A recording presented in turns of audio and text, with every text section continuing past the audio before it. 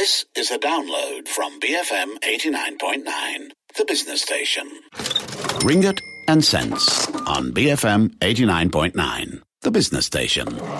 Good morning. You're tuned in to Ringgit and Cents, the show all about personal finance, and I'm Sim Wee Boon. Last month, the Ministry of Finance made a startling revelation that almost half of EPF's 14 million members have less than 10,000 ringgit in savings, with almost 4 million of them having less than 1,000 ringgit. So this means that there is a high likelihood that a majority of Malaysians, especially those in the lower and middle income group, will live in poverty in an old age unless mitigation measures are taken. The situation comes off the heels of the COVID-19 pandemic, which saw major EPF withdrawals and a dramatic rise in the number of gig workers in the country. So how can we address this issue and reverse the severe retirement crisis we might face in the near future? Joining me to discuss this is Balkis Yusuf, the Head of Strategy Management Department at the EPF, or also known as the Employees Provident Fund. Good morning and thank you and welcome to the show, Balkis. All right, so let's start off. There have been headlines on the impact of iSINA, iLestari and iCitra withdrawals, which was necessary for some. But just exactly how much has been withdrawn to date? What has been the impact of COVID-19 to the EPF member savings? So it's 101 billion has been withdrawn. Okay. From the three types of programs. So a total of 7.4 million members below the age of 55, and we have about 12.6 million members below age 55. So we have another 2 million or so above the age of 55 because they make the total 15 million members that we have. So because you see, we allow full withdrawal at age of 55. So that's why we are looking at this age group below the age of 55. So let me give you some breakdown of the people that have taken out the three facilities. So in total, 7.4 million members below the age of 55 had taken this withdrawal, representing close to 60% of members below the age of 55. So if I look at Lestari, 5.3 million members had taken up iLestari. Sinar is more popular. 6.6 million members had taken up iSinar. 5.2 million members had taken up iCitra. But if you look at members taking up one or two or three combination of any of the above that I had mentioned, it made 7.4 million people who had then applied for this facility and successfully withdrawn, and they had taken up about 101 billion in total, but depending on their eligibility, they can take up any amount in between 21,000 to 71,000. And of course, following the withdrawals, we project some 6.1 million or nearly half of the 12.6 million members below the age of 55 will have less than 10,000 in their accounts by December. Right? But before this, we do have people not having more than 10K. But the number is only 4.7 million people. So this means that because of these unprecedented withdrawals, we have close to 30% increase in members not having even 10K in their account. So out of that 6.1 million with critically low savings, which we call 10,000 is critically low savings, because if you translate that into minimum pension, that means you have about 54 ringgit per month, right? But out of this number, 3.6 million members will have near zero savings or less than 1,000 in their accounts, right? So if we follow the concept, what is construed as adequate savings, only about 4% of the EPF members are able to have a reasonable standard of living. And I'm talking here numbers that's beyond poverty line, of course, about 2,500 ringgit that is required for an elderly who live in Klang Valley, a single elderly, to be able to have a dignified living. They need about 2,500 a month, and that translates into 600,000. So if we measure everyone in accordance to the 600,000 or adequate savings, it means that about 4% of EPF members are able to live at that level. Yeah. So I'm just talking from the EPF savings perspective. it is hoped that members have some other assets or savings stashed away somewhere else. Because if we look at national savings rate for households, it's negative if we take out EPF savings from the equation. What does that show? It means savings culture is not strong in this country. And maybe this could due to multiple factors, low income or low wages, unable to differentiate between wants and needs, high cost of living, so on and so forth, lack of minimum wage that came into effect quite delayed in our country, and therefore the EPF savings was measured differently, right? So there are so many factors that's contributing to this, and we need to do something, of course. Okay, so before you talk about the solutions, just one more question about these withdrawals. I mean, do you have any indication on how the members might have spent their savings? Absolutely. We do measure the numbers. And maybe let me talk about maybe ICNAR first. We do have indication on how they spend the money. We conducted a survey. Out of the 6.6 million members taking up ICNAR, 600,000 had responded to this survey. And by any measure, that's a large number of people that have responded to a survey, right? And out of this number, about 87% of the applicants under ICNAR declared that they use it to pay for daily expenses and basic needs, or other urgent needs such as debt repayment. About maybe 10% say that they use it to purchase other things, gold or renovation or other things that we may not be construed as, as really in dire need to live, or support their livelihoods. As for iCitra, we learn from the experience of ICNAR, we make it mandatory for people to state what they use it for. And 62% of applicants said that they use it to finance daily essential expenditure. Another 28% said that they need to use it to pay rent for their houses or pay debt that are critical because the banks are chasing them for other debts that they own for credit card or something. So all in all 5 million people answered, about 80 to 90% say that they really need to use it for something that we consider as essential. Okay, so realistically, what are some of the measures that someone can immediately implement to rebuild their savings? I think there are multiple ways to do your savings because EPF has great products that we can help people in order to build up their savings. So one of the first thing that I may have to share will be, we plan to recoup the savings that was withdrawn during these unprecedented times because I had mentioned never before had we allowed withdrawals from account 1. So withdrawals from account 2 are pretty common because we allow people to do for their pre-retirement needs.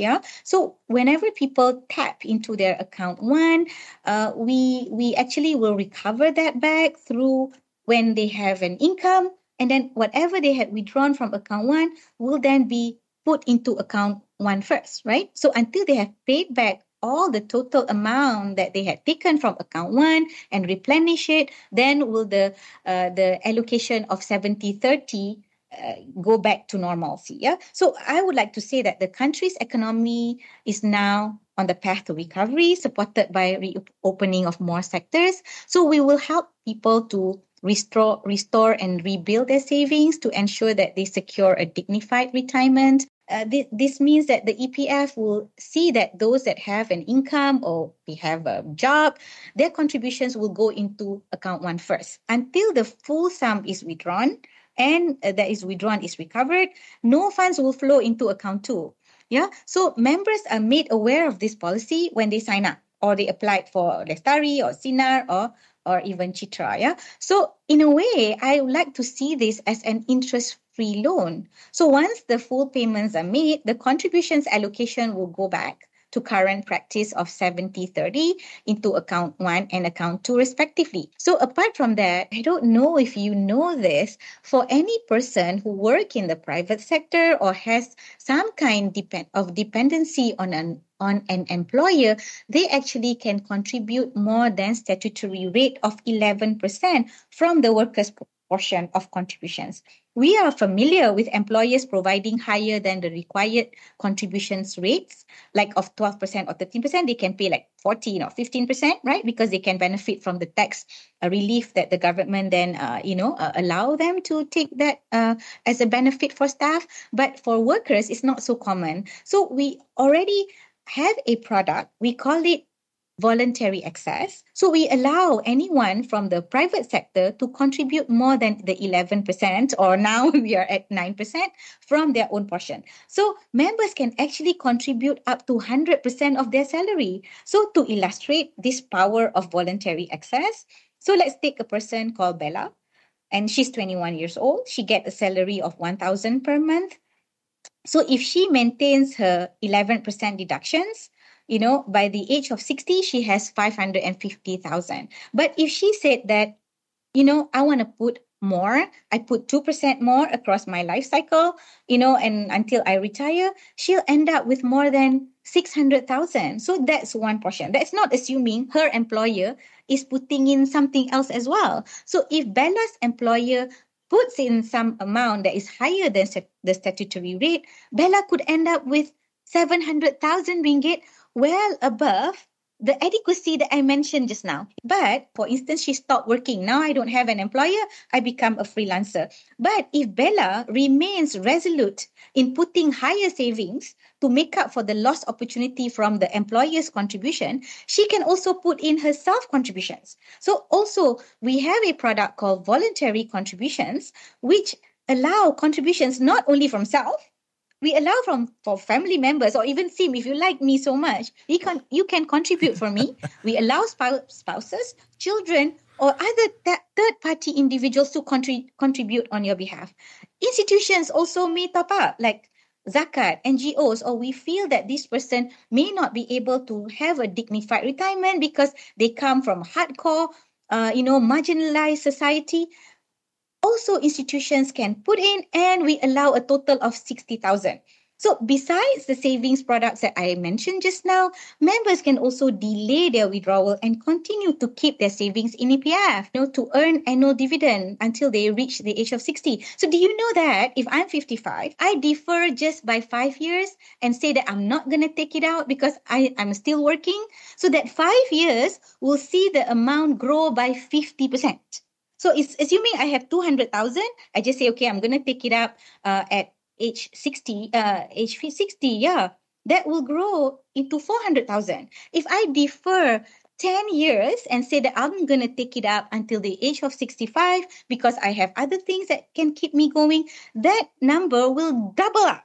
Okay, and we're going to take a short break for some messages. Don't go anywhere. Stay tuned. BFM 89.9. Welcome back. You're tuned in to Ringgit and Cents, and I'm Sim Wee Boon. And today's topic is on EPF and how COVID-19 and the withdrawals have impacted EPF members' savings. Joining me in this show is Balkis Yusuf, the Head of Strategy Management Department for EPF. So, Balkis, I want to now ask you, it's estimated about 4 to 5 million of working population in Malaysia are now freelancers, gig workers. So it could be assumed that they don't make monthly contributions. So what I want to ask is, how then can we get these freelancers to sign up and contribute voluntarily? So basically in Malaysia, we have a labor force of 16 million people. And the EPF members are about 15 million. Out of the 15 million members in EPF, about half are active members. So that means they are working and contributing. The other half are inactive members. So that means a lot of people are either in freelancing job or even not working anymore. They could be doing something else because they now become students, or they stop working because they are taking care of family members, right? So out of the total labor force of 16 million, we can break down into two parts. One is the formal labor force, which is around 12 million people, and another 4 million to 6 million who are in the informal sector, so to speak. So for the informal sector, we have a great product that is pushed through by the government, whereby the government actually pays out 15% of the person's contributions and, subject to 250 ringgit per year for an informal sector, or anyone who can prove that they do not have an employer contributing to them, because we can see that there's only a single contribution. There's no employer contribution. So if I put it forward to you, right? So if I'm working in the informal sector, government gives me 15% and I top up through the EPF, dividend of 5 to 6%, you are getting a return of 21% in a single year.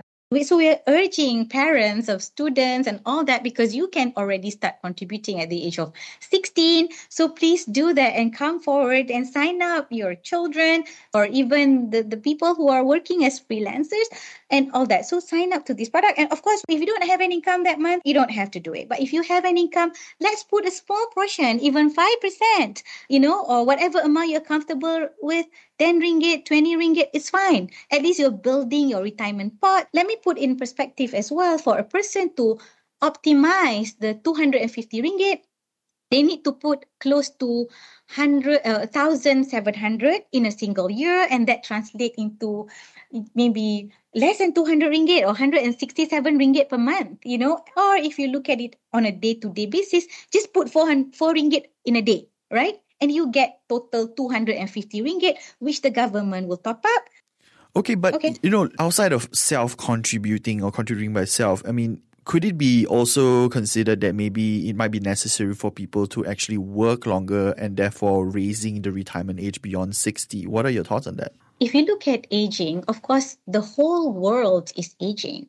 Life expectancy in our country has increased from 54 years old in 1950s to 76 years old in 2021. So we have improved life expectancy greatly. And if you look at the capacity of human body, we can be absent of disease up to 90 to 95 years old.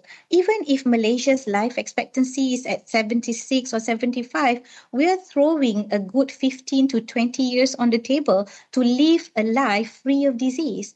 And if I scrutinize the number a little bit deeper, healthy life expectancy for Malaysians is 66 years old for male and 68 years old for female. So what does that mean? It means that male can work some 7 years after the age of 60. And for female, we have the capacity to work another 8 years because that's their healthy life expectancy. So there is room to improve the retirement age. But however, I want to caution that we need to do it gradually. So for instance, if the gap between life expectancy in Malaysia today is 76 or 75 years old and the retirement age is 60, let's peg, and look at the difference of life expectancy to retirement age and keep it at 15 years. So if life expectancy now increases by 1 year from 75 to 76 in the last 2 years, so let's increase the retirement age by 1 year. So that way, we are not hoarding the system and we are gradually looking at the labor force in a gradual manner, right? So you don't have, like when we did it the last time, we have 5 years of non-retirement. There are those that also believe that the real root of the problem is that Malaysians generally we earn too little. So by that fact that even to retire an EPF is already not viable. So perhaps this is more structural. And again, maybe Malaysians are not aware that how much they exactly need to retire comfortably per month to live a longer life, right? Is there a number to that? How do we increase this awareness? How do we know that what is a safe number to retire on for? I think there are multiple ways to look at it. It depends on you yourself, right? Do I want to live a minimalist lifestyle?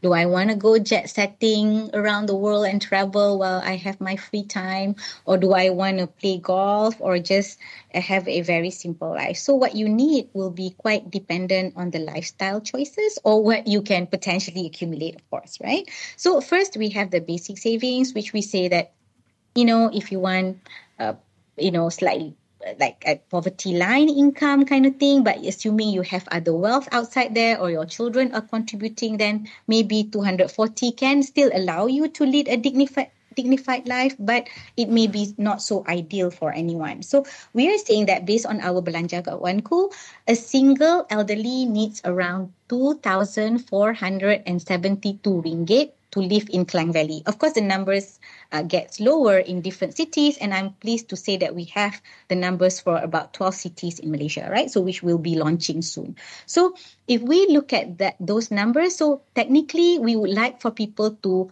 accumulate up to 600,000 to say that you have some semblance of adequacy, right? So of course we will tell you, but certain age, you need to have how much for you to be poised to meet the 600,000. But of course, it's aspirational. For someone who has 1 million, you may tell me it's a lot, Sim, but 1 million, if I break it down into, my monthly income for 20 years is only 4,000 ringgit. So the question to ask you is that, although it's above the 2,472 ringgit required for an elderly, is 4,000 okay for you? I don't know. As a simple rule of thumb, I would like to say this. Look at your current income or expenditure today. So if you earn 5,000, so you say, I finish all my 5,000. So if you do not want any deterioration of your lifestyle, right? You want to live at 5,000, the same standard of living that you are having today, you times 12, times 20 years, you need 1.2 million. So, but if you think that you need 10,000 as your household income or your current income, you times 12 times 20, you get 2.4 million. So, but the question to ask is, will your life expectancy be higher than that? There is a life expectancy calculator. So if I look at my own life expectancy, I have a 50 or 60% chance to live up to 93 years old. Both my maternal and paternal grandfathers live to be close to 100 years old. So if you want to prepare for 20 years, you'll be okay if you have enough. But if you're going to live longer, then you need more, right? So another rule of thumb is that because people assumed when you reach 60, you don't have the big ticket loan items. So another rule of thumb that you can apply is say that if I need 10,000 today, because I do not have the big ticket item loans, I can take 60 to 70% of my current income times 12 times 20. That is also another way to look at it. Yeah. But of course, it depends on your lifestyle, how you envision it, where you're going to stay. Are you going to downsize? Are you going to stay with your family? Or are you going to be alone? Or do you want to go, be very independent, or you don't have children? So therefore, your circumstance will change, right? So what is aging? Aging is associated with multiple things. We cannot say that everyone will work forever, right? So retirement, of course, is a new construct. It became popular in 19th century or 20th century construct. Before that, people don't retire because if I'm a fisherman, I'll work for life. But life expectancy then was 35 years old. But I'm not saying that nobody lives to be 100 or 90 years old. They do, but the proportion is so small that it doesn't worth mentioning, But right now, people are going to live longer and, but the question is, are you going to be healthy? So aging is associated with loss of mobility, loss of cognitive decline, loss of physical abilities to carry a heavy object. So your work cannot be laborious. If you're a surgeon, you can still work if your hands are still quite stable, right? Way into your 90s. Or your teacher, you can still use your verbal or articulation skills to do that and still teach people. But some jobs you cannot do forever, right? So it's also associated with poverty, if I want to mention that. So for instance, in Malaysia, the relative poverty, you know that out of the elderly cohort, 41% of the elderly cohort, out of total elderly, they are part of the B17. So if you look at Malaysian B40 households, 65% of the elderly are part of Malaysian B40. If you look at Malaysian B60, more than 80-85% of elderly are in the B60. What does that say?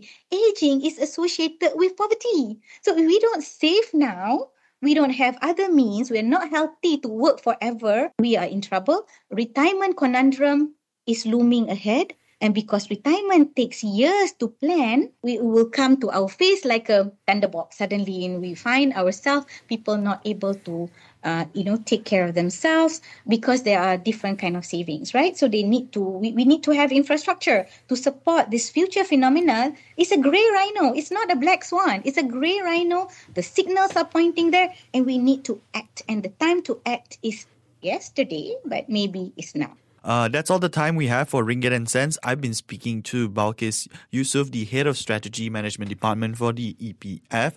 Join us again next week for more discussions on personal finance. We have the 10 a.m. news bulletin coming up next, followed by Enterprise, BFM 89.9. Ringgit and Cents on BFM 89.9, the business station. Thank you for listening to this podcast. To find more great interviews, go to bfm.my or find us on iTunes. BFM 89.9, the business station.